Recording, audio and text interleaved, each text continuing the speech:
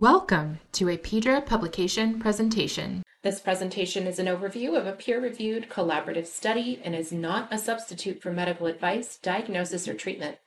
Any decisions related to medical care should be made in consultation with a qualified healthcare provider. This presentation, Easy Peasy, Eczema Severity Assessment Utilizing Caregiver-Provided Photos and Videos, is presented by Emily Croce. If you have any questions about this presentation, please email us at info@pedraresearch.org. Lastly, this presentation is being offered in audio format for the ease of listening on the go. If you would like to view this presentation in its entirety, please click on the link in the episode notes. Hello. Thanks so much for clicking over to our presentation, Easy Peasy, Eczema Severity Assessment Utilizing Caregiver-Provided Photos and Videos, presented by myself, Emily Croce, on behalf of the authors. First, we extend our heartfelt thanks to our generous funders, including a 2021 PEDRA Research Fellowship completed by myself and my PEDRA mentor, Dr. Moise Levy, here at the University of Texas at Austin. Let's chat briefly about eczema. Chances are, if you've made it to this corner of the internet, you likely know a little or a whole lot about eczema already. Eczema is a general umbrella term that describes a rough, dry skin rash. Atopic dermatitis is a more specific type of eczema and assumes some degree of allergic or atopic sensitization. In children, because almost all eczema is atopic dermatitis, the terms eczema, atopic dermatitis, and the abbreviation AD are used interchangeably. The motivation to perform this study came largely from fallout due to the COVID-19 pandemic. We rapidly needed to pivot to see patients via telehealth with limited experience doing so, and experienced major issues including learning the best way to get a good skin exam across the internet. Additionally, in-person research was halted, but we had patients participating in clinical research trials who needed to continue their treatment, and therefore the show needed to go on. My overall research program is centered on racial and ethnic disparities in childhood atopic dermatitis, which are abundant.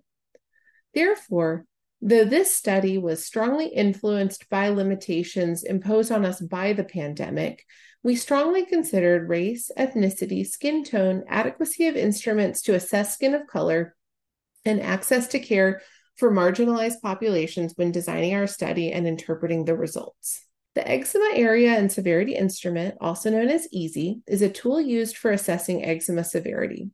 Although most often used in research settings, it can be a valuable tool to track treatment response in clinic patients as well. Clinicians utilizing the p-EASI instrument rate 4 domains: erythema or redness, edema or papulation, excoriation or scratching, and lichenification, which is a thickening of the skin due to inflammation and scratching. These are rated from none to severe, and the tool also helps the clinician estimate the overall body surface area affected by the eczema. Then, the p-EASI tool calculates an overall score ranging from 0 to 72. There are some limitations to using p-EASI, particularly on darker skin tones, because of a reliance on erythema or redness, where children might actually experience darkening of the skin due to inflammation rather than redness. Nevertheless, we selected p-EASI because it has been validated in a small sample of participants with darker skin tones, whereas some other instruments have not. The Fitzpatrick scale, or Fitzpatrick skin type, is a tool that assigns a number for a person's skin type. Many consider the Fitzpatrick skin type classification to be outdated and not a great tool for assessing skin of color, unfortunately. Though researchers are working to create a more accurate tool, particularly for people with skin of color. We acknowledge this limitation, but also felt it was important to include a measure of skin tone and therefore included it for our study. When considering the performance of a new clinical rating instrument or investigating its use in certain populations, such as we did with the p-EASI tool, reliability and validity are commonly determined. Reliability refers to consistency of the instrument, and in our case, this was determined via the intra-class correlation coefficient, or ICC, which measured whether different raters gave similar p-EASI scores. Many know this as inter-rater reliability. Validity refers to accuracy of the instrument, and in our study, we calculated Lin's concordance correlation coefficient, or CCC, to determine how well the photo and video EASI scores agreed with the gold standard measurement, which we considered to be an in-person assigned EASI score, as this has been validated already by numerous authors. Now that you have that background info, let's move on to our study. The aims of our study were to determine the reliability, validity, feasibility, and accessibility of eczema severity assessment using the EASI instrument in children applied to caregiver-provided photos and videos. We called this p-EASI and v-EASI. Children ages 0 to 18 years with a physician diagnosis of atopic dermatitis were recruited from the Dell Children's Medical Center, pediatric dermatology, and allergy asthma immunology clinics. We enrolled English and Spanish speakers. Once consent was obtained and participants were enrolled, a board-certified pediatrician, dermatologist, or dermatology-trained nurse practitioner determined an EASI score in person. The caregiver was then provided an instruction sheet to collect photos and a short video of the child's skin and transmit them to us electronically using their own mobile device. Then, the same clinician rater and 2 additional raters assigned EASI scores to the photos and videos. This was done in random order with at least 10 days between each type of rating to minimize recall bias.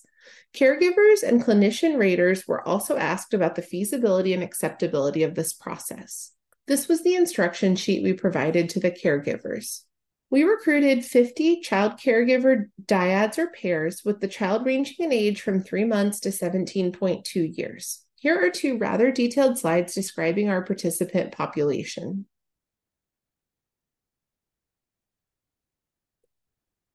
Most importantly, we would like to highlight that our participant sample was racially, ethnically, and socioeconomically diverse, and 76% of the participants had Fitzpatrick skin type 4, 5, or 6. And here are the results of the reliability and validity testing. As a reminder, CCC stands for Concordance Correlation Coefficient, which is how well the photo or video rating agreed with the same rater's in-person rating at a previous time, which was considered the gold standard. The ICC, or Intra-Class Correlation Coefficient, is a measure of inter-rater reliability in our study and considers how consistent multiple raters were in assigning EASI scores to the photos and videos. Though our study was not powered to consider differences specifically between skin tone groups, we calculated our results for all participants and then separately for Fitzpatrick skin types 1 to 3 and 4 to 6. A score of 0.5 to 0.75 was considered moderate reliability or validity, 0.75 to 0.90 good, and greater than 0.90 excellent. You can see that video EASI always performed lower than photo EASI, and that the ICC results were noticeably lower in children with darker skin tones compared to children with lighter skin tones. Here is a simpler breakdown of the results by Fitzpatrick skin type and photo EASI versus video EASI. Finally, clinician raters felt photos were adequate 60% of the time and videos were only adequate 33% of the time to confidently assign an EASI score. The vast majority of caregivers reported they would be willing and able to repeat this process easily in the future. So there you have it. It's easy peasy. Remote EASI assessment using photo EASI and video EASI was reliable and valid in our diverse sample of 50 children with atopic dermatitis, and use of photo EASI and perhaps video EASI may enhance clinical practice, facilitate increased access to care, and improve research representation.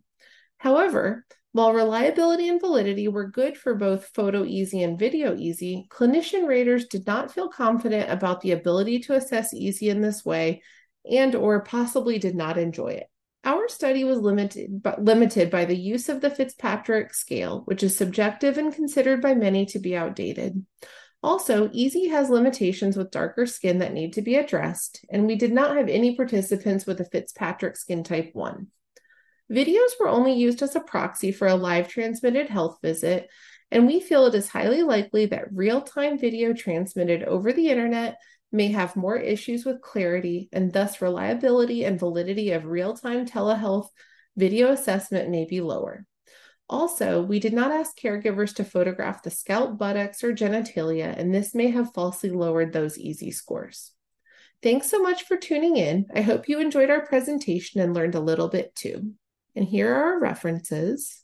Thanks so much. Take care. Thank you for tuning in to this PEDRA publication presentation. If you are interested in applying for research funding through PEDRA, please visit www.pedraresearch.org. You can also find other publications on our website along with educational resources. Be sure to stay plugged into current activities happening with PEDRA by tracking us on our social media channels. That's Twitter, Facebook, Instagram, and LinkedIn at PEDRA Research. And you can also hear us on our podcast channel, PEDRA Pearls, available on iTunes, Spotify, and Google. Thanks so much for tuning in.